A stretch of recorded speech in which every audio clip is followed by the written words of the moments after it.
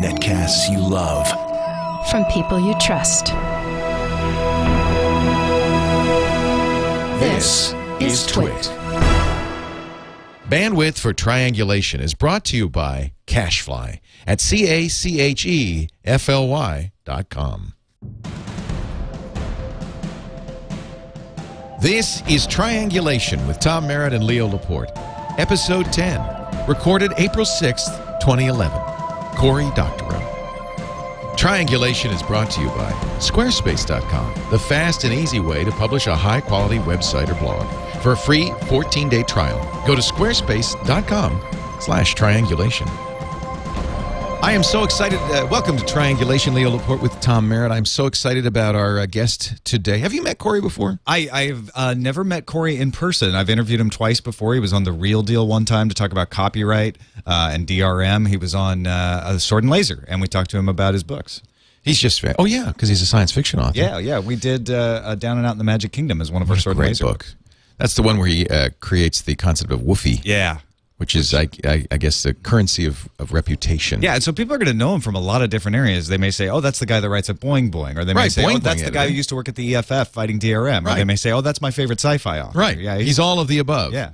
He's actually a kind of an old-fashioned thing, which is a public intellectual. Mm-hmm. And we don't have them here in the United States anymore. We used to. They still have him in Europe, and that's probably why he lives in England now. And it's why we're recording this show at the ungodly hour of 9 in the morning, because it's tea time for Cory. And so let's get Cory Doctorow on the horn here. I say that in a British fashion, on the blower. Yeah. But before we do, I would like to say, hey, we've got a sponsor. Hey, all right. Good news. That means we can do more of these. We're not doing it for free. It was pro bono for a long time. We want to thank Squarespace, though, for saying, hey, we like Triangulation. We'd like to support it by putting an ad on it. Now, I'm glad to talk about Squarespace because I just think they're a great company. Really cool fellas, Anthony and Dane over there. And they started Squarespace when they were college students. They were looking for a better content management system. They realized nothing out there fit the bill, so they wrote it. And not only did they write it, they wrote server software to go along with it. They're using very sophisticated Java VPS systems. So you get hosting, superb hosting. I venture to say the best hosting out there. In addition to a software that's running on that hosting service that makes it so easy for you to create a website that looks gorgeous because they start with 60-plus designer styles, easy for you to customize just by sliding little sliders around. Of course, all the widgets that you could possibly want for all the social media that you do, your Flickr, your Twitter, your Facebook, all of that. And these widgets are nice because they're very easy for you to supply, into your blog just by you place them there by drag and drop and then use the sliders to fix it. Now, of course, if you know CSS or JavaScript, the sky's the limit. Here's my favorite little widget. This is just the arbitrary RSS widget, which means you could put anything, including your podcast, in here just by subscribing to the RSS feed. This is just sophisticated stuff. By the way, version 6, I've got a little preview. Version 6 is on its way, and you're going to be excited. If you want to see what Squarespace can do for you, go to squarespace.com/triangulation. I'm sorry, it's so many letters. And I know a lot of geeks don't know how to spell. Triangulation. Probably that's the one word geeks do know how to spell is triangulation. Click the green button that says try it for free. You can try it for 2 weeks. You don't need to give them a credit card or anything else. You get the full site. All you have to do is give them 4 things: a name, a password, an email address in case you forget the password. And then to keep robots from creating sites, they have a little... Actually, about the easiest CAPTCHA I've ever seen. I doubt that stops any robot. But then you're in, and you have, for 2 weeks, complete access.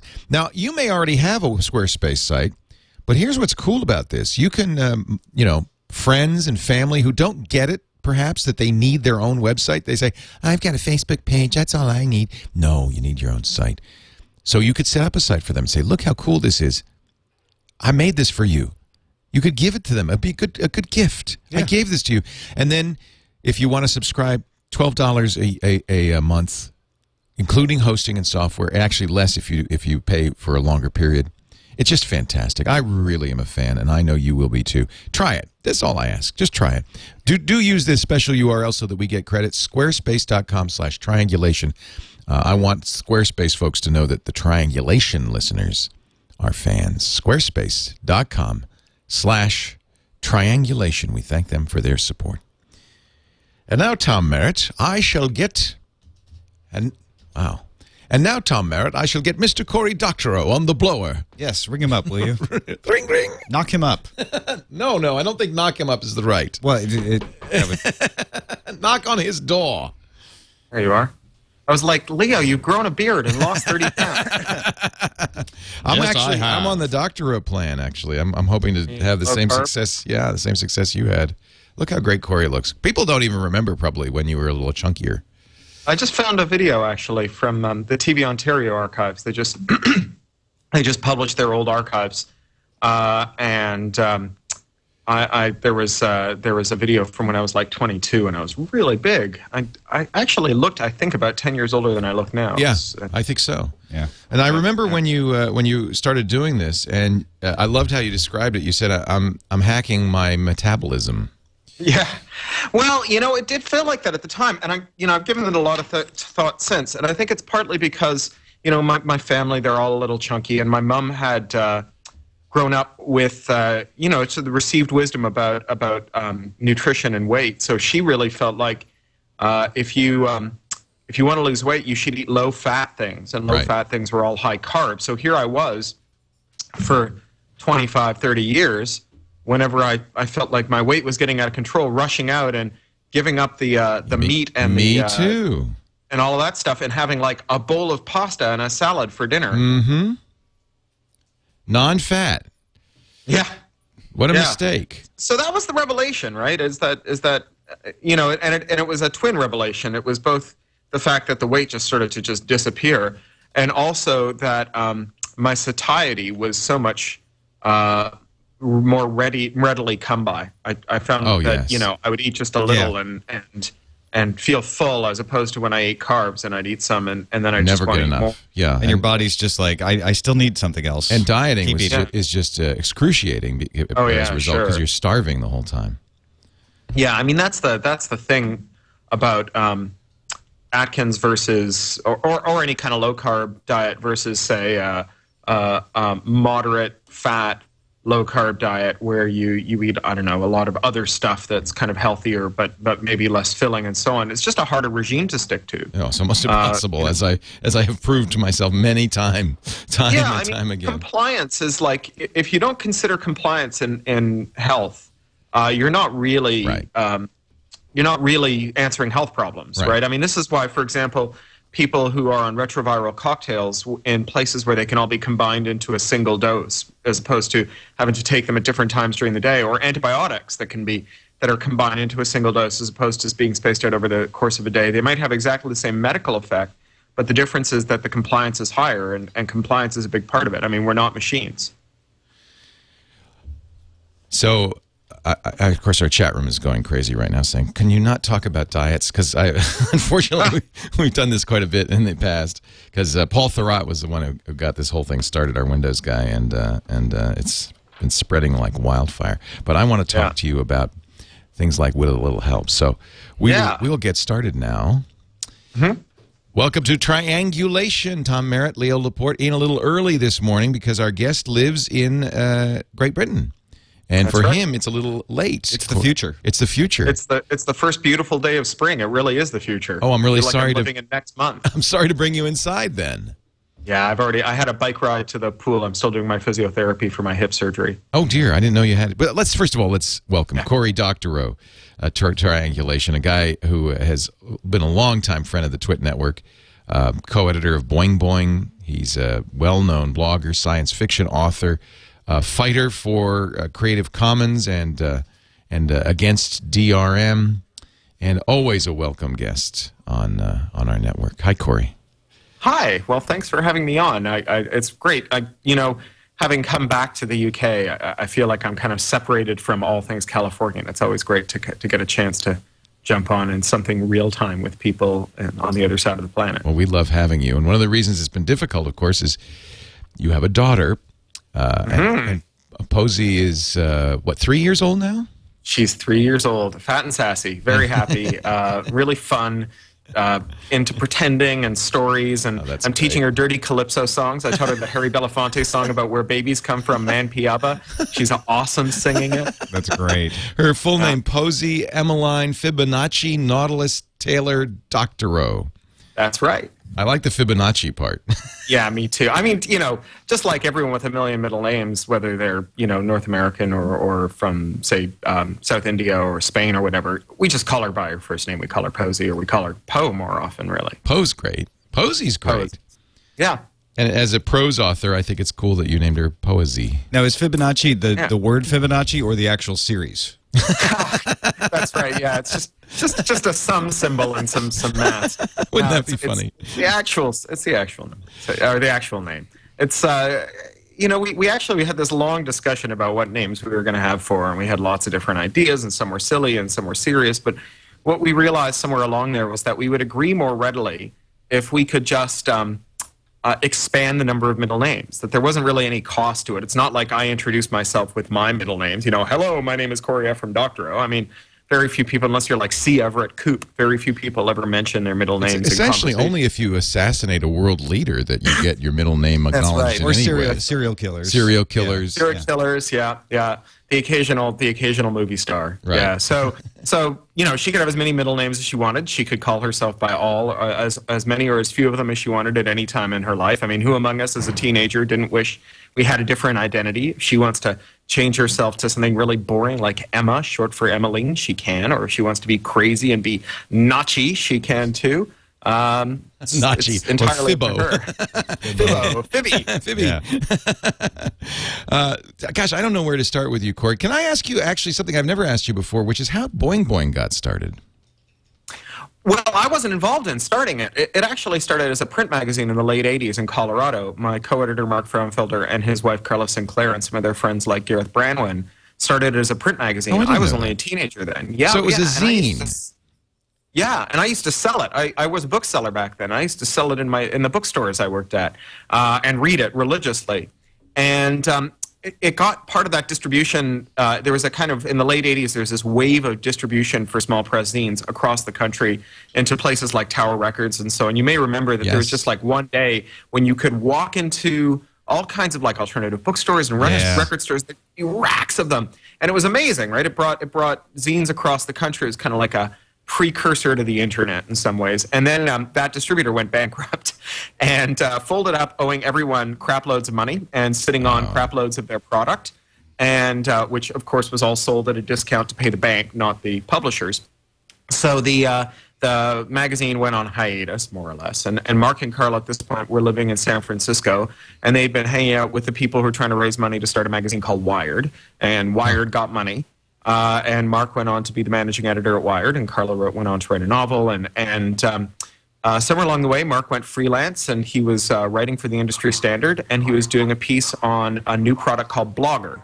And he said, I need to start a blog in order to test out Blogger. I'll just kick one off based on this old zine I used to edit. And he posted, one or two things a week for about a year. And it was read by 10 or 15 of his friends.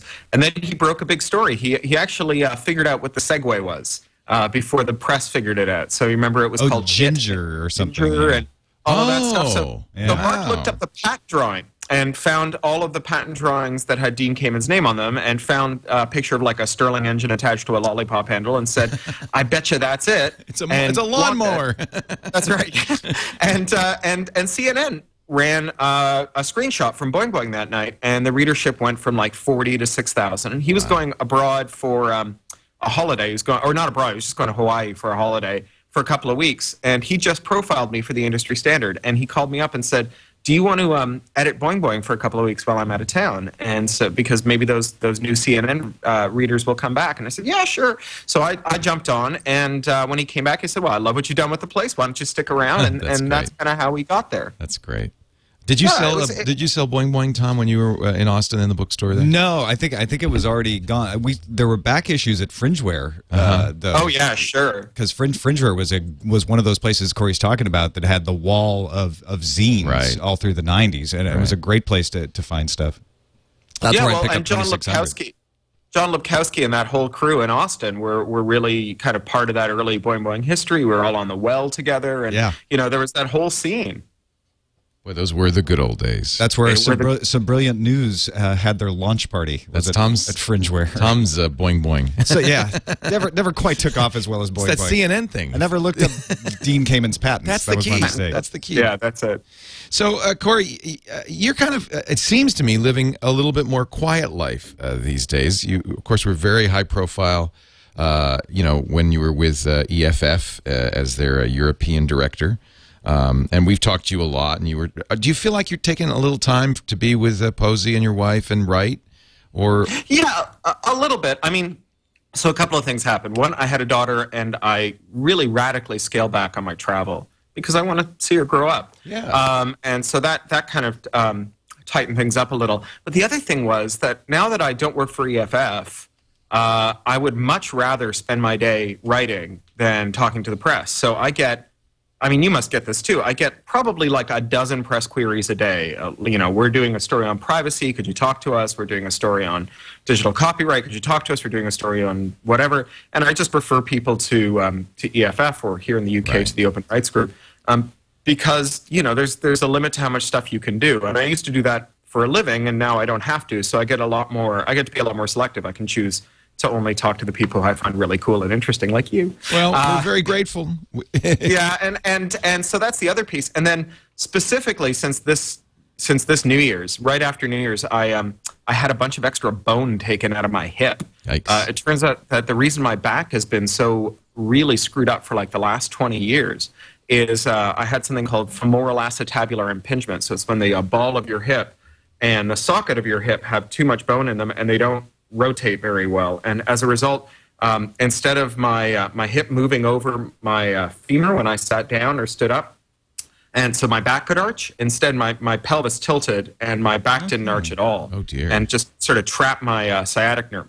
Apparently moderately common, but without advanced medical imaging and keyhole surgery, there wasn't much. We couldn't see it, and if we could, there wasn't much we could do about it. So I had keyhole surgery. They stuck a camera in one side of my leg, and they stuck a Dremel tool in the other, and they just ground out all this excess bone. It's pretty cool. Actually, let me see if I can. They modded your hip. Yeah, so now he's hacked his metabolism and modded his hip. So this isn't the metal one. I have a metal one too. My wife snuck my fMRIs or my MRIs off of my hard drive and sent them to Shapeways, who are a 3D printing I Materialize 3D printing company in there it is. Belgium. And they 3D rendered them and printed my hip. So I have this in stainless steel and bronze in my keyring and my jacket over on the coat rack there.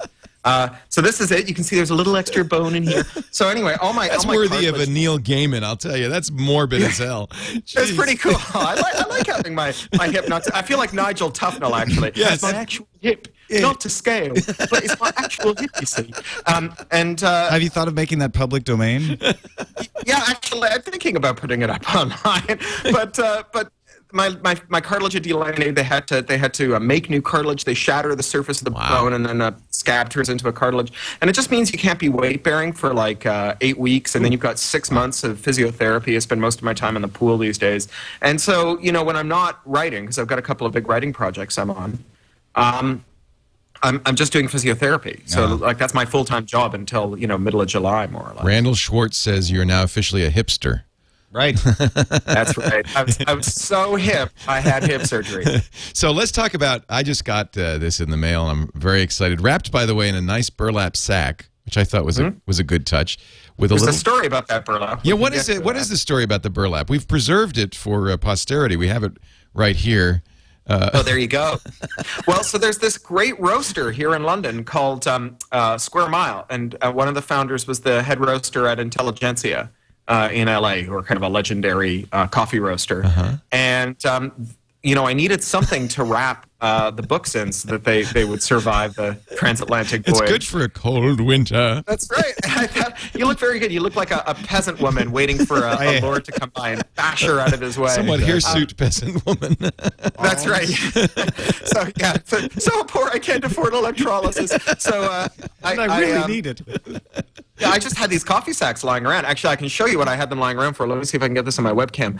I built these baffles for my the horrible strip lighting. out of bamboo and what a neat idea. and coffee sack. Yeah. Yeah, and so I had some coffee sack lying around. And I was looking for something cool to use as my for wrapping material, just more interesting than bubble wrap. And I literally walked over to my office shelves and was like kind of pulling stuff out and looking what I have. And I went, oh, coffee sack, awesome! So I tried a little coffee sack wrap, took some pictures, and tweeted it. I said, like, if you got a book wrapped in coffee sack, would you think, oh my God, that's really wicked, or would you think, why has this guy sent me garbage? And it kind of ran, 50 to 1 wicked to garbage. And so I asked the Square Mile folks, like, do you have any extra coffee sacks? And they were like, yeah, it's the industrial waste process of roasting coffee. We have a lot of coffee sacks. And they just gave me as many as I would take off of their hands. Well, I'm pleased to say this is a limited edition, number 72 out of 250. I guess this is your latest book. I mean, I just got it, so I'm sure. Yeah, technically, that's right. It's the latest book. There's like 3 more coming out in the next year, but it's the latest. Tell me the story behind this. First of all, there's an SD chip in the front, glued to the front. Mm-hmm. I haven't taken it off, you notice. Oh, well, it's attached with blue tack. You can put it back on. The original thought was that I was going to attach it with a daub of rubber cement, so you would have to choose whether you wanted to keep it pristine or actually read the SD card. I like it this way, though, and I know what's on here, so I don't need to worry so much about it. Yeah, well, you're on there. I'm on it, yeah, among others, among Neil Gaiman and many others. I can tell you when it started. It was back in 2008. I was at Game Developer Conference in San Francisco, and I did a reading while I was there from the book that became Makers that came out later, I guess the next year. And I wanted some copies to give away. And normally I just photocopy the manuscript and just staple it at the corner. And so I Googled up the nearest Kinko's to the hotel I was staying in San Francisco because I didn't want to lug 70 pounds of paper from London to San Francisco. I just have it photocopied there. And it was pretty expensive to get it printed. And so I just on a lark, I went to Lulu to check out what it would cost to print it there, and it was about the same price. And the books were beautiful. I mean, they're gorgeous. They weren't. This is library binding. I mean, it's yeah. So that's not from Lulu. That's okay. Those are the. I figured I'll get to that. So Okay. I said, these are so cool, and the short story collection market. The publishers are pretty much all collapsed. They've disappeared because the market wasn't kind to them, and there was a distributor that went bankrupt. Distributors going bankrupt are kind of a theme in the history of book publishing. And I have a New York publisher that was doing my short story collections, but it wasn't like they could do much for me. I figured that I couldn't do for myself, so I said, okay, I'm going to do print-on-demand short story collection. I'll blog about it. I'll get my friends to write about it. I'll see how many copies I can sell. And from there, the idea kind of snowballed. I said, okay, so it's print-on-demand. So I can change the text every day. What would I want to change in the text every day? And I said, I know. If you send me a typo, I'll fix it the day you send it to me. The next copy printed will have the typo fixed in the book, and I'll give you a footnote on that page. So maybe you'll buy another copy, get a copy with your name in. I'll monetize typos. What a great idea. I was like, yeah, that's cool. And then I was thinking about like in Rainbows and some of those other, self-published things, or bespoke Radiohead things, Radiohead and so on, and also. Nine Inch Nails and so on. Yeah, and how they admirably picked off a bunch of different price points, like a pay what you can download and a cheapy CD, and then some like really expensive stuff. And there was that guy who was a famous studio drummer who for like $100,000 would tour with your band for it. Like that was kind of the highest end package. And I thought, okay, I'm going to have a whole range of packages. I'm going to have like a free ebook that'll be pay what you can, and a free downloadable audiobook that's pay what you can. And I'll have the paperback somewhere between $10 and $15. I'll do a really beautiful hardcover. And there was a shop up the road from my office in London in Clerkenwell called Wyvern Bindery. That's a family-owned, beautiful bindery. They do binding for the British Library and for the British Museum. Really gorgeous. Amazing hand binding. Yeah. And I was like, okay, I'm going to have them signatures. hand bind it. Yeah. Beautiful edition. Yeah. And then I can set into the cover, I'll set an SD card with all the audio, all the text, all the covers, and I figured for the paperback, hell, I'll do multiple covers because I can, right? It doesn't, whatever it cost me for the art, but I can do 50 covers, and you can choose which ones you want. So I found 4 artist friends, and I solicited covers from them. Let me ask you. And it all. Go ahead. I was just going to ask. And you, I thought. Go ahead. Damn Skype. I was like, I was thinking, this is somewhere between a commercial and a cultural endeavor, because in the arts, there's a lot of stuff that's not strictly commercial, that's just about stuff that we care about aesthetically or artistically that we just want to see happen. So we go out and we like help people. We go, okay, well this old writer who hasn't written anything in a long time has got their first book out in many years and it's great and we want to see them elevated, and so we talk it up, or we blurb a new writer, or we mentor writers, painters do this and so on. I thought, you know, like I do this a lot for other people do this for me. Why don't I make this, since this is about an artist reaching their audience directly, that's really a lot less like one of those straight up commercial ventures and a lot more like something that's really cultural. So I'll ask for a little help from my friends. I'll see if my friends will read the audio. I'll see if my friends will help me typeset it and so on, because hell, I do the same for them. And maybe that's what the future is, kind of artistic cooperation where we'll pitch in and see how it goes. And in the spirit of that, I'm going to ask my friends for their sentimental paper, because I just cleaned out my office and found boxes and boxes of stuff that I had no reason for saving but didn't want to throw away, old notes and so on. And I'll put those in as the end papers for those hardcovers. And I'll do that'll make each hardcover really unique, because it'll have original paper from other writers in it. It's a way of kind of embodying that spirit. And at the end of the book, once a month, I'll write a new appendix that has all the financials, telling people what's working, what isn't.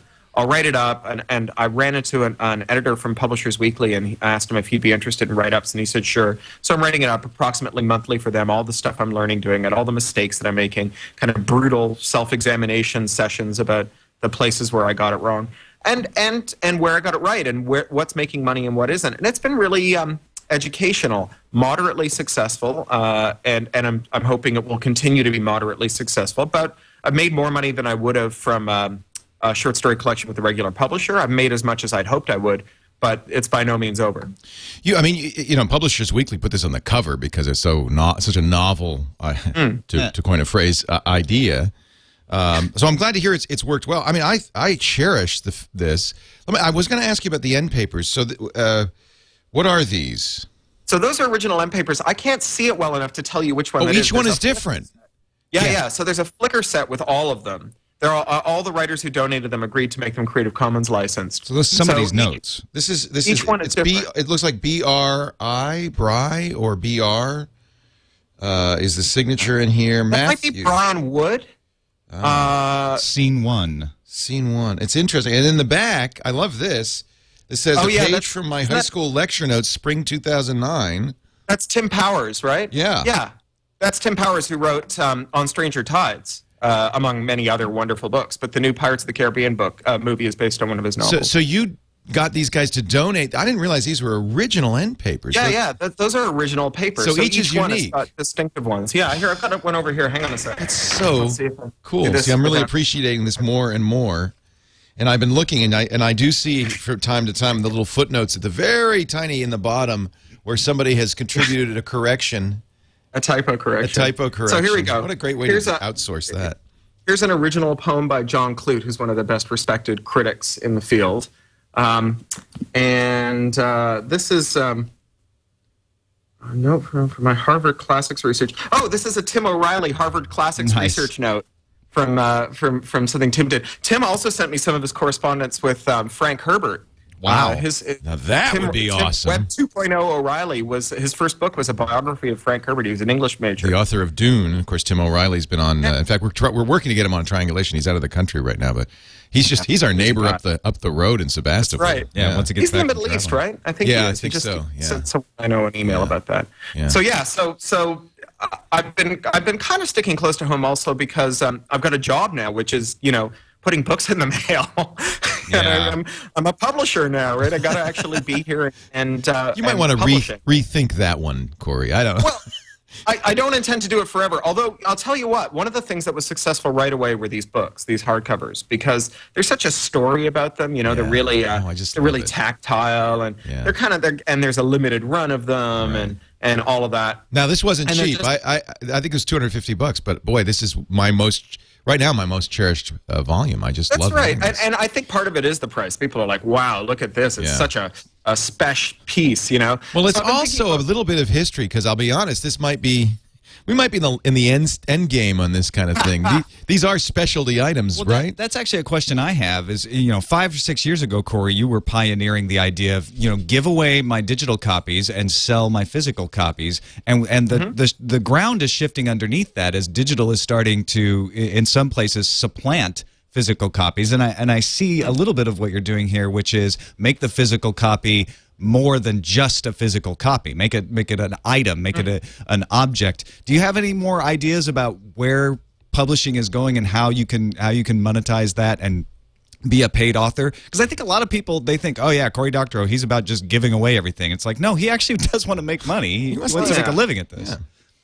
Yeah. Well, so first of all, I think about the limited editions as deriving their value in part not from the notoriety of the digital text that they embody, not the scarcity. So, one of the reasons you would go off and buy a paperback, I'm reading this one right now. It's quite good. It's Mika Sifry's book about WikiLeaks. And one of the reasons you'll go out and get that is because you can't get the text from anywhere else, right? This is the only place you can go to get the text. It's a scarce thing, right? The text is scarce. You buy the book to get it. But there's lots of objects associated with texts that are more valuable because the text is really widely available, right? Think of like a Shakespeare folio, right? The reason that a Shakespeare folio is worth a lot of money isn't that you can't get the text any other way. The reason that the Shakespeare folio is worth a lot of money is because the text is everywhere. So one of the things that's characteristic of successful digital works is that they're everywhere. So what can you do to trade on rather than lament the notoriety of a digital work? I've always felt like I can sell printed books by giving away ebooks because, by and large, the number of people who've never heard of me is much larger than the number of people who would treat an ebook as a substitute for a print book. And print books are pretty convenient and handy and so on. And that seems to be working moderately well. So you're a special case then. This isn't something that you prescribe for everybody. You're a special case in that regard. Oh, with the hardcovers, you mean? With the limited hardcovers or with No, just the Commons fact stuff? that you are, in fact, this system of... Well, it's more common cases that people aren't well known. Yeah, I guess that's true. So you aren't that special of a case. Right. I mean, so I guess every artist is Starts out that way. Beautiful Anyway. snowflake, right? Yeah, I mean, yeah. every artist makes their way in their own way. I mean, that's what it means really to do art as opposed to do commerce. It's all the unrepeatable stuff that makes art. And so artists all have their own distinctive careers. I mean, there's only one Neil Gaiman. There's only one, J. Random writer who you've never heard of. I mean, we're all distinctive in some way. So true. What I guess I don't know is if you're a writer who isn't well known, or if you're a writer who is well known, what mechanism you plan to employ to stop people from getting your book without paying for it if they choose to get your book without paying for it. I don't know of any plausible way to make computers worse at copying or make it harder to download things from the internet. At least not one that doesn't have such enormous collateral damage. In the first case, we can make computers worse at copying by like fundamentally breaking computers. We can turn them all into proprietary devices that won't run your own software and that spy on you and try to second guess what you're doing with them. And that sounds like a bad idea to me. And you can try and make your works harder to copy by like just making them harder to get. And again, I don't know that that's a very successful strategy. I always say it's hard to monetize. It's hard to monetize fame, but it's impossible to monetize obscurity. Right? No one's ever figured out how to get rich off a book that no one's ever heard of. So, if you don't have a plan for making it harder for people to get stuff without paying for it, then you better have a plan to peacefully coexist with people who get stuff without paying for it. And So my pitch is, I would prefer you buy the printed book. With a little help, I'm actually soliciting donations because there's no publisher to cut out in the middle. With the other books, where it wouldn't be fair to the publisher who's putting all that work in to just take donations directly. What I've done is I've asked librarians and teachers and people who work in halfway houses and prisons and whatever who want copies for their own libraries to put their names forward, and I pay someone to make a list of everyone in the world who works at a worthy institution who wants free copies of my books, and then the readers who downloaded the books but don't want the physical object can buy a copy for those people, which is kind of it's one of those really nice pieces of karma. I get the sale, I get the royalty, my publisher records the sale, their distributors and wholesalers and so on love the fact that more books are selling. Young readers and people in bad circumstances get access to my books. People who want to thank me get to thank me. You know, it's kind of it's a win-win-win-win-win situation. Sorry, my microphone was on. I'm talking to myself here. I'm glad that it works so well for you, and I agree that is the real issue. Is that in fact somebody in the music industry I think said this, or somebody who should have been in the music industry said this. Your real competition is the freebie, is the pirate, not and so you do have to coexist with people who will steal it, I guess, or borrow it. Yeah, I kind of feel like my real competition is actually none of those things. My real competition is sorry, my camera's a little screwed up. Let me fix this here. It's all right. You're just shrinking. That's okay. It's the amazing shrinking Doctorow. My real competition is all the other things that compete for attention. That's true. Yes. In fact, I think that's one of the amazing virtues of printed books is that the downside of a printed book is that you have to be holding the book in order to read it. You know, how many times have you been standing in a line at the DMV and wished that you had the book with you and didn't? But the upside of a printed book is when you're holding onto the printed book, there's nothing else you can do with it apart from read it, right? Yeah. I mean, it's not like reading on a tablet where you're like one click away from a YouTube video of a man putting a lemon in his nose, or an angry bird knocking over a pig. Right. There's just one thing this thing does, and you don't need a lot of self-discipline to keep reading. All you need is interest. I wonder though if what the future is for this kind of mono attention. I mean, are we all kind of moving in this short attention span world? Well, I think of the way that I produce material, which I think it's not the same as consuming material, but it has some corollaries or corollaries for my friends in the United Kingdom. And the corollary is that when I'm producing stuff for Boing Boing, what tends to happen is a bunch of little things that seem like they're disassociated and not part of a larger narrative, but have kind of they've got like hairy edges. They've got things that seem like they want to attach to something else. I write them up and I put them on Boing Boing. It's pretty fast. It's not super synthetic. There's a little bit of analysis that goes on, but mostly it's just like, here's the thing that's interesting and why I think it's interesting, and bam, it's on Boing Boing.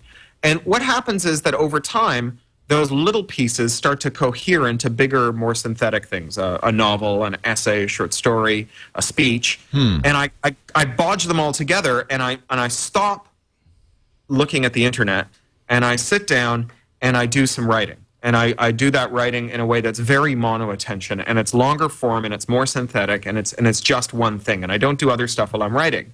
And I think that it's not that we don't have a lot of mono-attention tasks. I mean, Warcraft or any other full-screen video game are mono-attention and generally long-term, right? I mean, you spend a lot of time looking at them.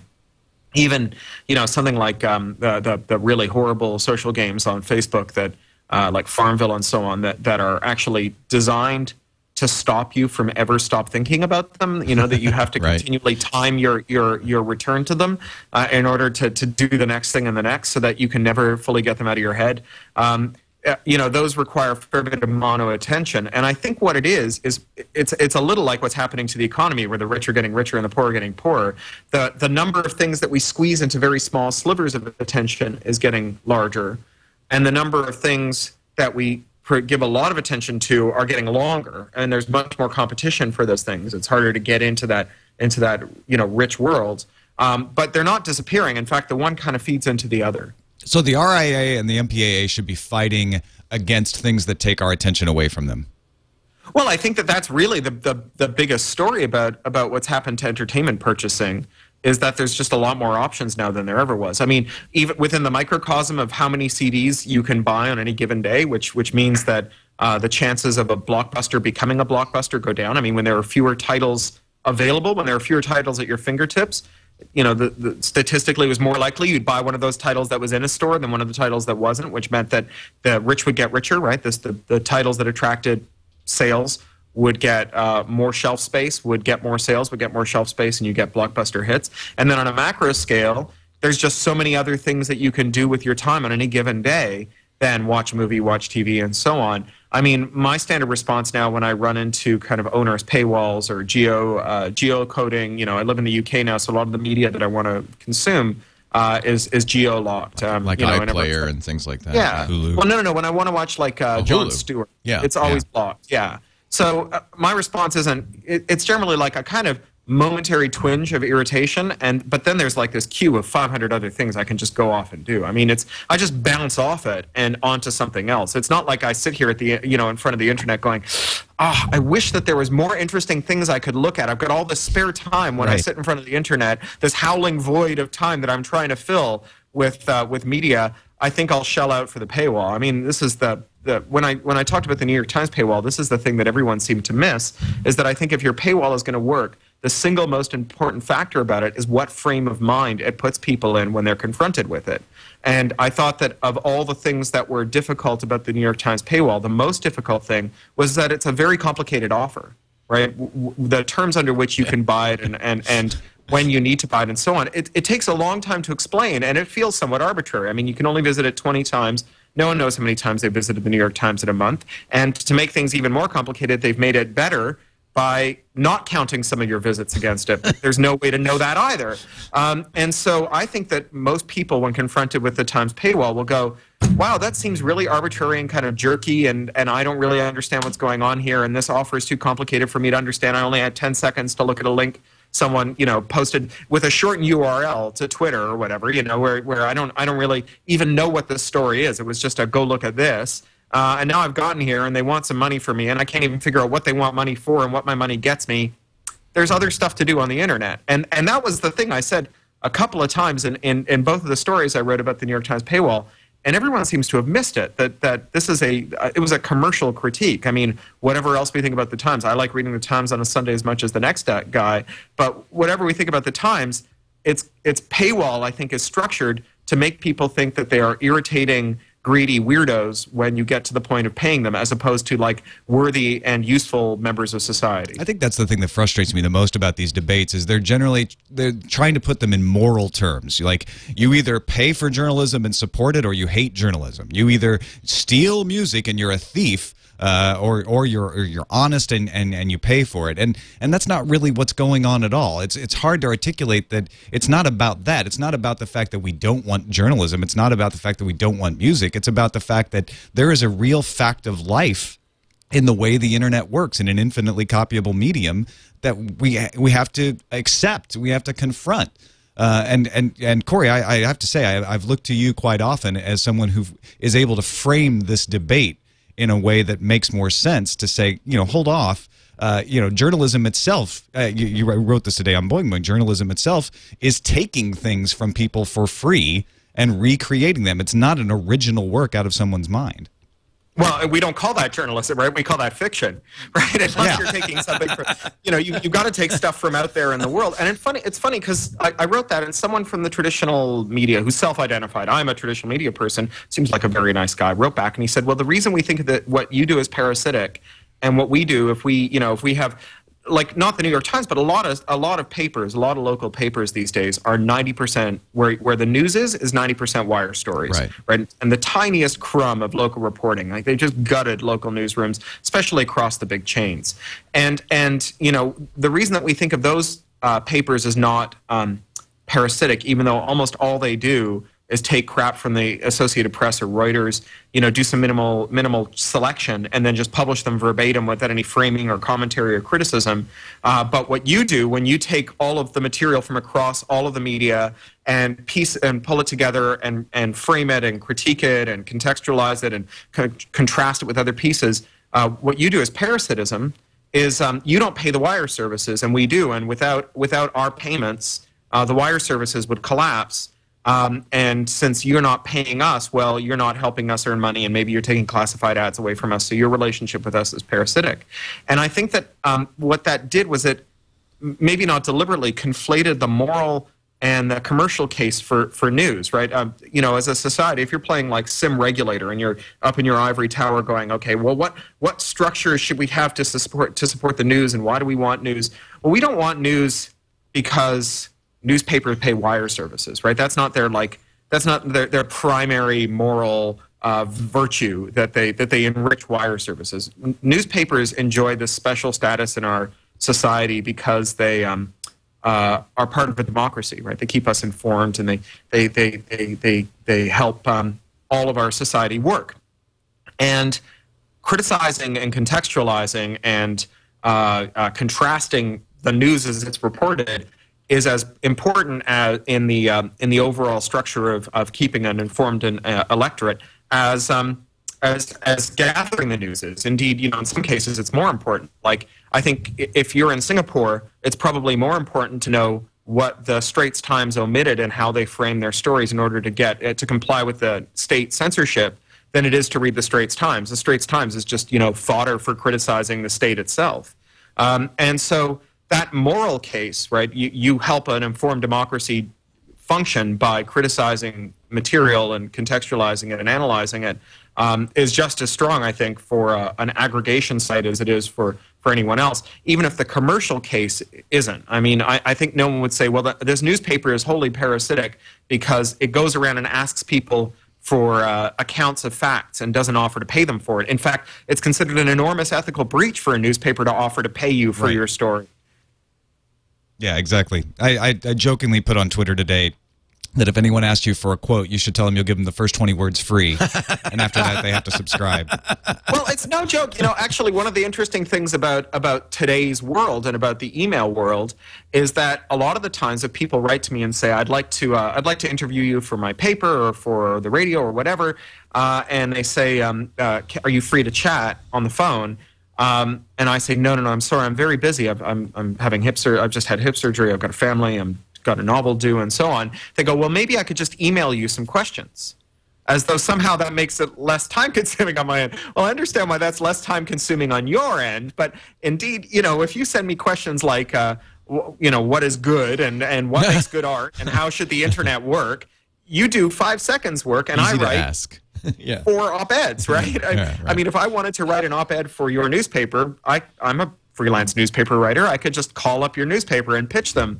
So it's really funny because in some cases it really is write an article for me, and I will publish it under my byline and get paid for it.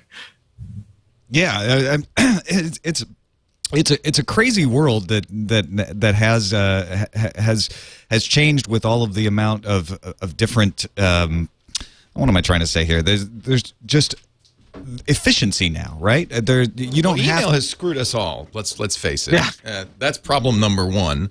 It made it very easy to request stuff like that. Well, that's the efficiency. What do you do? How do you handle email, Cory? I mean, do you ignore it? No, I'm an inbox 0 guy. Although I'll tell you, what have I got right now? I've got 10. That's all because of us. You can blame us. That's right. That's right. So my biggest problem with my email is that I'm time shifted from it. The majority of my email comes in overnight because you're in the UK, yeah. Personal life is mostly centered in the North American continent, right? In the UK. Actually, that's not a problem. That's an advantage. When I was on a cruise, I found that gave me leave to only gather mail once a day and respond. Yeah. You don't get that continual ping that those of us who are in the same time zone with our correspondents have to deal with. You're right. But the one major caveat is that 5 o'clock my time is 9 a.m. your time, as you know, because I'm talking to you at 5 o'clock, and you're we're earlier than any God would allow. That's right. When I'm on the West Coast, I was just in LA last week. We had our annual Boing Boing meeting, and when I'm on the West Coast, I get home from dinner. I look at my email. There's like 2 real emails from people that I need to reply to. Here, I get home from the 10-minute walk, or I go to the daycare. That's 10 minutes. I pick up my daughter. I get home. It's like half an hour later. I look at my email. So I leave the office at 5. I get home at 5:30. There's 25 red-hot urgent emails. My daughter goes out on the porch, plays with the neighbor's kids. I fly through as many of those as I can, throw the rest of them into a box to deal with in the morning, and go out, get her, make her a quick supper, sit down to play with her on the sofa, look over at my email, 15 more, right? Sit her down in front of a toy after playing with her for a little while, file and take care of those 15, make sure there's nothing white hot and urgent, take her upstairs, give her a bath, put her to bed, come back downstairs, 25 more. So the rhythm of my day is completely blown by that time shift. But in terms of how I deal with email, I have a bunch of stuff that I do that's really kind of survival mechanisms that have evolved over the years. So one thing I do is if I reply to an email from you, I automatically add your name to my address book. And then if I get an email from someone in my address book, it gets filtered into a folder called People I Know. And all the other mail goes into a folder called People I Don't Know. I like that. And so I pay a lot more attention to people I know than people I don't know. I also color it a different color. I color it green, and I go through my junk mail folder, and I take anything that's green in my junk mail folder and just make sure that it's really junk. And 99% of the time it really is, but every now and again something falls in there, and it's a great way to spot junk mail or misfiled. So junk it's green mail. because it saw it in your address book, or saw it as That's one right. Of, yeah, colors it green. I forget what the Firefox, use Thunderbird? command Yeah, okay. is, but it's there's just a I think it's called a priority, but it's just it changes it to a different color. Right. I have a holding pen of stuff that it's very getting things done thing. A holding pen of stuff that takes more than 2 minutes to deal with. It gets dropped into a holding pen. That holding pen gets cleared out every morning. It's one of my to-do list items every morning when I sit down at my desk. And I have all of my boing boing. If you want to send me a boing boing suggestion, you have to use the form. The form does lots of heuristics to weed out the spam and automatically filter it and pre-format it, so it's very easy to turn it into a post. So I kind of, anytime someone sends me an email that that belongs that's a boing boing suggestion, I have an auto reply that just says, you have to send this in over the form, and if you use this email address, it'll get filtered into my boing boing suggestions from people I know folder, and we'll get more consideration, so you should do that. And what else do I do with email? I use a lot of autoresponders. I use quick text, and so anytime I type something more than once, I turn it into a quick text macro. And that makes life really easy. The reason I ask is you talk about the fact that as an author, your competition is attention, but also as individuals, our antagonist is limited attention and how to use our attention efficiently. Attention seems to be a big problem in this modern age. It's someone should write a novel about attention economics. Gee, who could do that? The Magic Kingdom. No, I mean, I agree. I think that. One of the coins with which you can pay for attention is attention. So people feel a reciprocal urge when they are given attention. Yes. So I always reply to if it's an email that isn't, I guess unfair is probably the wrong word, but an email like so long as it's an email that I can respond to relatively easily, and that seems to be coming from an honest place. And that isn't dramatically misfiled, I reply to it. Even if it's just a short reply, I reply to it. And I reply to it as sincerely as I can, because I feel like that attention, that coin of attention, is repaid. I think that paying for attention with money, it's one of those behavioral economics things, that paying for attention with money cheapens attention. Paying for attention with attention makes it more valuable. Is it a form of wuffy? I guess not quite. I mean, that's this notional reputational currency from down and down the Magic Kingdom. It's not, because it's not transitive. You don't get to. It doesn't show up as like a pip on your shoulder. I got an email from this guy. This guy got an email from me. It's more like. It's in fact the opposite of woofy. It's a human transaction. It's a really human transaction. It's the most human transaction. It's a lot older than money. It's actually one of the reasons I think podcasts are really powerful. There's something about hearing the somewhat rough voice of another human being, filtered with very little kind of organization between you and them, right in your ear. Yes. That makes you feel like you know that person. Yep. I mean, we all feel like we know, the newscasters that we listen to every day. But when you can hear them, and you can hear them coughing a little and doing things that are like not quite professional, that sound like a person and not like an entity. That's why I eat my lunch online. That's right. Distract yourself. You haven't done the audio version of airbrush out everything that's real. That's right. I agree with you 100%, Cory. Although, and this is not to rubbish at all. There's a guy named John Taylor Williams who's a listener of my podcast who actually tracked me down at a steampunk party in London and said, "I love your podcast, but as an audio engineer, it makes me want to gouge my ears out with a fork chop.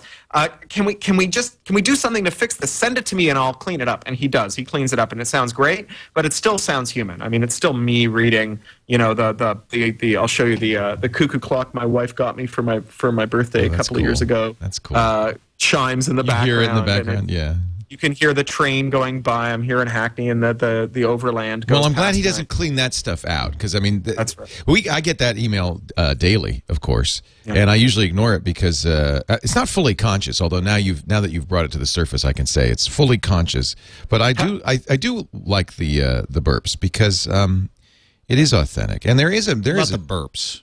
I try not to belch in people's Yeah. ears. You know, we've taught my daughter to blame other people for burps. Mommy did it. They learn that very quickly, don't they? Arts too. Yeah, yeah. The podcast is at craphound.com/podcast. Yeah. And among other things, you read stories. Right? Tell me about, is it always reading or what other things do you do in there? You do some interviews, right? Well, I just throw. I mean, the thing about podcasts that always blows my mind that more people don't do is podcast lets you syndicate any MP3 file on the internet. Right. Right. You just put a link to it in your podcast feed. Right. So anytime there's some audio of me somewhere, right? Someone records one of my stories and puts it online because they're all CC licensed, so other people podcast them, including some commercial podcasters like Escape Pod sometimes buys audio rights for my That's the one I was stories and thinking puts them of. Yeah, yeah. or anytime I do a conference thing or a radio interview and they pop that online, I throw that in my feed. And then once a week, I actually sit down and record something. I either record some fiction I'm working on. That's how it started. It was fiction in progress, or sometimes some finished fiction. There's going to be less of the finished fiction, I think, because I've read it all. I've actually read pretty much my whole oeuvre, with the exception of a few older short stories that I'm not vastly proud of. I've read a couple of my novels. All the other ones are available as audiobooks from Random House Audio. And I've read all my short stories and novellas and a fair whack of my essays. Every now and again, I read something else. I read all of Bruce Sterling's The Hacker Crackdown in installments. I read the Vista security memo that I heard you talking about on Security Now, and I went out and tracked it down by that Kiwi guy that you had on. So I read that. That was pretty fun. That was, yeah. Lately, I've been reading Mark Twain stories. It's just kind of whatever's on my mind. I read this great Mark Twain story about an earworm called Punch Brothers Punch. That's kind of like Mark Twain presaging the Namshub of Enki from Snow Crash. Wow. That's awesome. Escape Pod, since you gave it a plug, let's mention escapepod.org because that's as you say, a commercial podcast that reads each week a new sci-fi story. And I'm glad to hear that they actually license your stuff to read it. That's great. Well, yeah, they're great. They're really terrific folks. Merle Lafferty, who's taken over the editorial editor-in-chief of all the Escape Pod podcasts, because there's Escape Pod and Podcastle and Pseudopod, the horror one, which is a great name. She's a former student of mine, and she's a wonderful writer. Oh, neat. And she's doing really good stuff. So they've just bought a couple of stories from me to coincide with the publication in anthologies. So a couple of stories were commissioned from me for anthologies. And so when those anthologies come out, they're going to podcast one of the stories with the blessing of the editors of those anthologies. And I have to apologize to her because we just brought escapepod.org down. Yeah, I can't get it to load either. However, Isn't it escapepod.info or is it escapepod.org? maybe it's .info. I see .org, but I can't get to it. So when I Googled Escape Pod, I got .org, and it says It's not audio Oh, yeah, podcast. no, you're right. Which It is features, yeah, no, that's them. Sorry. We just brought them to their knees. We twitted them. C'est la vie. So let me get you started. I don't want to wind you up too much, but congratulations on your success in eradicating digital rights management from all media, future and present. Oh, I wish. Can we declare victory? I don't think so. I think we're seeing lots of it in new guises. We're seeing it in the iPad and the iOS ecosystem. Even Android has got some DRM in it. It's certainly all over the consoles, still. But don't you think the fact that the music industry's kind of given up on it maybe makes others start to say, well, maybe it doesn't work? I mean, they're basically saying it didn't work. I agree. I mean, every now and again you get crazy people who say, oh, well, it worked well enough, but they had to give it up for some other reason. But I mean, I always said it didn't work. I mean, and clearly it doesn't. It really doesn't work in like ebooks, right? I always say, anyone who thinks that you can stop an open digital version of an ebook from being made from a DRM version has never met a typist. We solved that problem a long time ago. Like, leaving aside all the other ways that we can solve that problem, behold the typist. There is typing. Yeah. And get ready for DRM. It's not like they're in short supply. And get ready for this fight to start all over again on 3D printing and DRMing CAD files and hip things like bones. that. Yeah. Well, I just gave a lecture about this at the University of Toronto iSchool, and then I reprised it last week at Claremont College, Claremont McKenna College's Athenaeum night, and they haven't put that online yet, but they will be shortly. And it's a talk that I call A Little Bit Pregnant, and it's about the idea that there are a lot of people who would love to control, for reasons good and bad, the things that a general purpose computer can do. And some of them have even more regulatory juice than the record companies and the film companies do. I mean, those guys are really big hitters. They hit way above their weight when it comes to regulation. But I think that there are people like lurking in the wings when it comes to 3D printing, when it comes to bioprinting and nanoscale or mesoscale printing, who've got good and bad reasons for wanting to control what these things can do. And the regulation that we reach to in almost every case, just almost reflexively, is, well, okay, if we don't want people to print devices to disable LoJacks, or if we don't want people to print devices to mod semi-automatic to automatic in firearms, or if we don't want people to print superbugs, or if we don't want people to reprogram their software-defined radios to interfere with emergency radio channels, can't we just install something on those computers that are at the heart of all those devices that looks for the wrong kind of program and interdicts it? And this is where we get into A Little Bit Pregnant, because once you design a computer that has a list of allowed programs and a list of prohibited programs, then you essentially design a computer that will say no sometimes to its owner, even when it's in the owner's interest that it say yes. Right? So even when the owner wants it to say yes, a third party is remotely setting policy on that general purpose computer, and that policy is against the interests of its owner. And that doesn't end well. That doesn't end well in a world in which general purpose computers are embedded in our phones and embedded in our thermostats, embedded in the cameras over our laptop screens. I mean, we already saw that there was a school district in Pennsylvania that subverted the operating system on its students' computers so that it could turn on the camera without turning on the little green light that said the camera was on, so they could watch their students. And it turned out that they were doing really creepy things with it. They were watching the students in their underwear. They were watching the students' parents walking around naked. They were doing all kinds of creepy stuff that we don't want them doing. Once you design computers to attack their owners, once you design general purpose machines to betray their owners' interests, you go down a path that ends with, totalitarianism.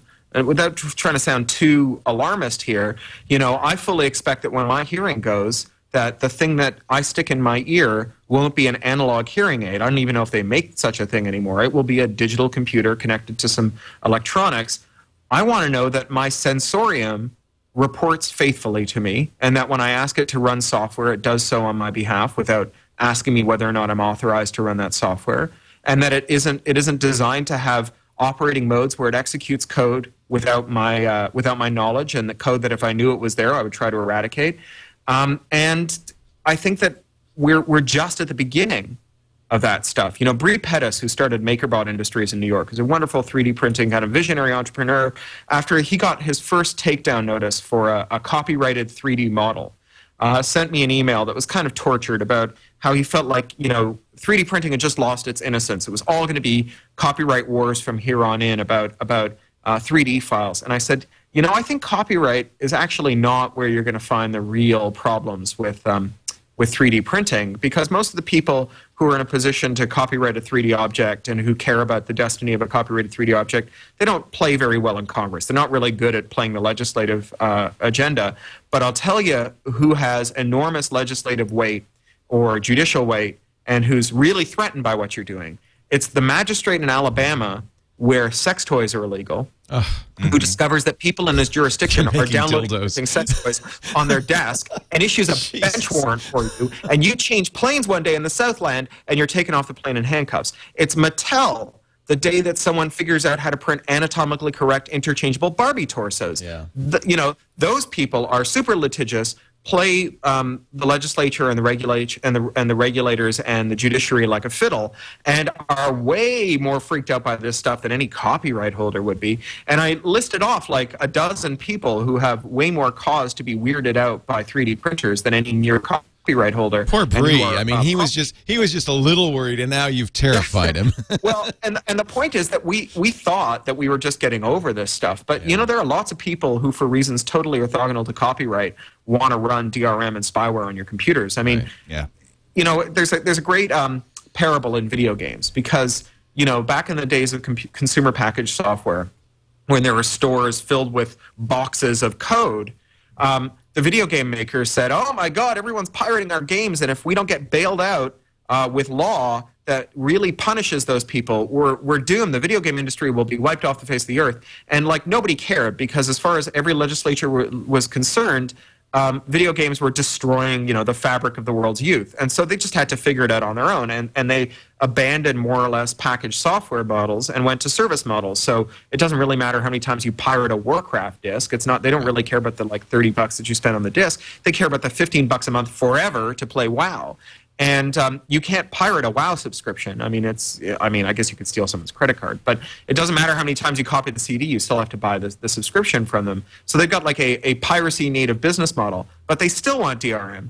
And they want DRM not to stop you from copying stuff. They want DRM so that you don't run cheatware. And so they install with the CD, non-negotiably, a piece of spyware called Warden that you agree, when you click through their fine print, has the right to examine every file on your hard drive and report back on what it's found to Blizzard, you know, giant entertainment company. Not because they care one whit about copyright, but we end up in the same place, right? We end up voluntarily installing spyware on our computers. Well, boy, you've cheered me up immensely, Cory Doctorow. I couldn't leave without getting a little DRM conversation in there. We miss your firebrand fighting for the good guys from EFF, but they're still doing a great job. And they really are. And I've got good news, right? So the bad news is, as an activist, I believe that if we don't do something, things could get really bad. But as an activist, I believe that if we do something, we can change it. Right? That's what it means to be an activist, as opposed to, you know, someone who's like going to cut their wrists. Yeah, you a know? pacifist like me. So what is your prescription? Well, so it's multifaceted. I mean, at the very least, I think we can support EFF. I acknowledge that it's hard in a lot of our lives to get away from DRM ecosystems. The game is rigged, right? There's just stuff you can't do without touching DRM. It's very hard to be pure. But one of the ways that you can try and correct things, you know, you can't just vote with your wallet. You can, by not buying products, you can vote with your wallet by supporting EFF, by joining their mailing list, by participating in their legislative mail-ins. I mean, you can turn that one atomic effort that you make when you say, okay, I'm not going to buy this because it's DRM'd. You can aggregate it with lots of other people who feel the same way about you and change policy that way. And I've seen EFF do that any number of times. I mean, I've never encountered an organization that spends less to do more effectively. And there are sister organizations to EFF all over the world. In Germany, there's Netzpolitik, and in the Netherlands, there's Bits of Freedom, and in Germany, there's also Chaos Computer Club, and here in the UK, there's No to ID and the Open Rights Group, and in Canada, there's Online Rights Canada and Fair Copyright for Canadians, and so all over the world, there are local organizations that are doing this stuff.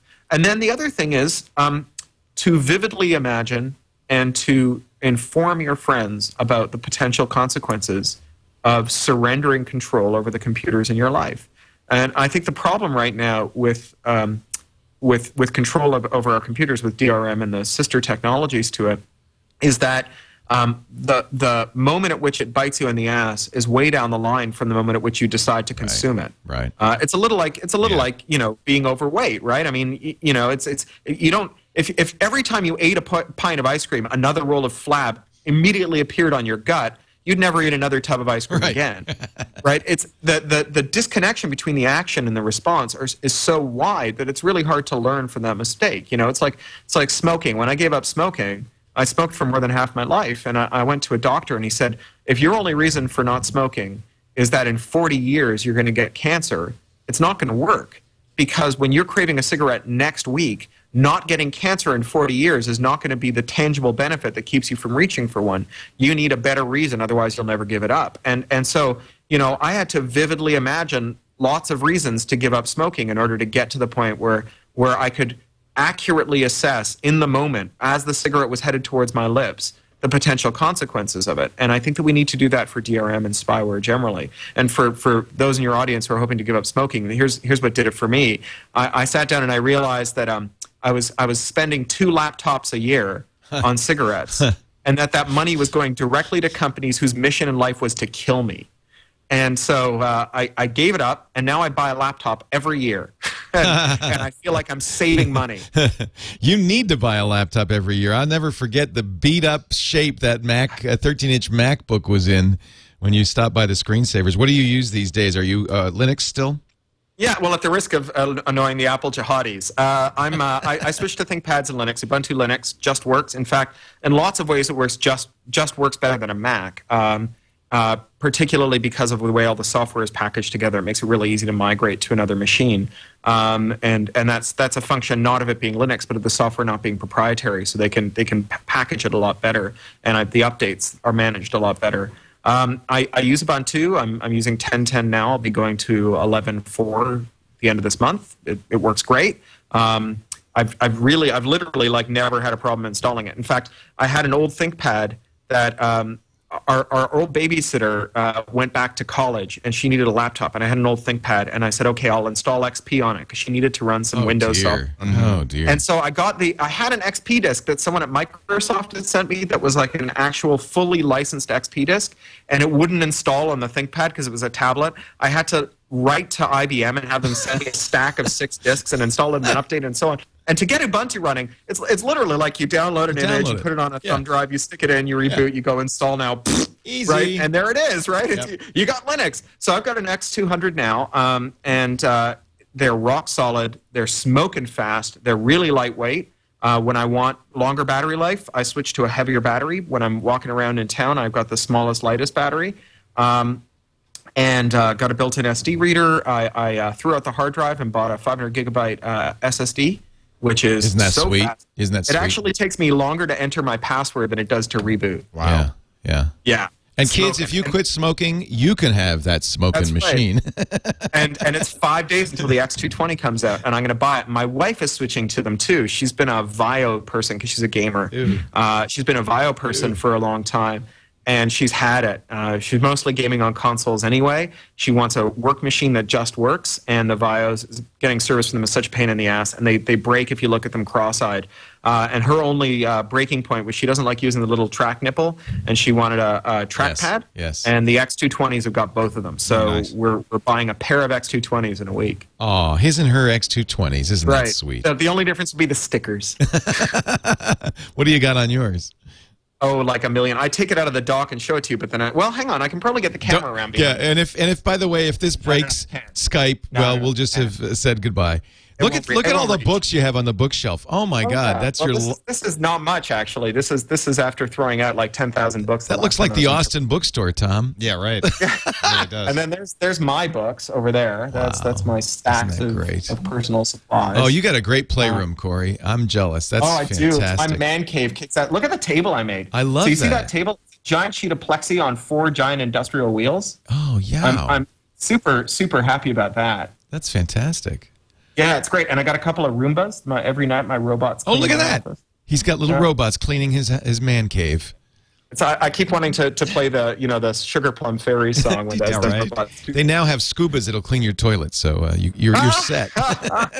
Actually, you know what I want is a dusting bot because I got so much junk and the dust really aggregates on it. They just need the flying Roomba. Yeah. Cory, it's so fun visiting with you. I really thank you for your time today.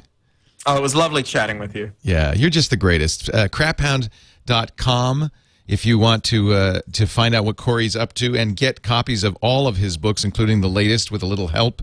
either ebooks or audiobook read audiobook. in part by Leo Laporte with contributions by Will Wheaton and Neil Gaiman and many other luminaries. Great people on this.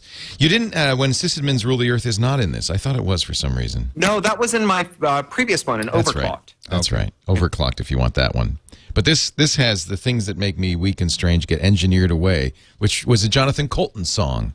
That's right. That's right. And it's got it does have a sysadmin story in it. It's got a story in it called Epoch. So one of the things I did with this book was I thought I'll after the book comes out, I'll auction off a new story for it. And then I'll get this little news hit. If you want to, you can pay me $10,000 to write a new story, and then I'll put it in because it's print on demand, so I can add more stuff. And it's in there.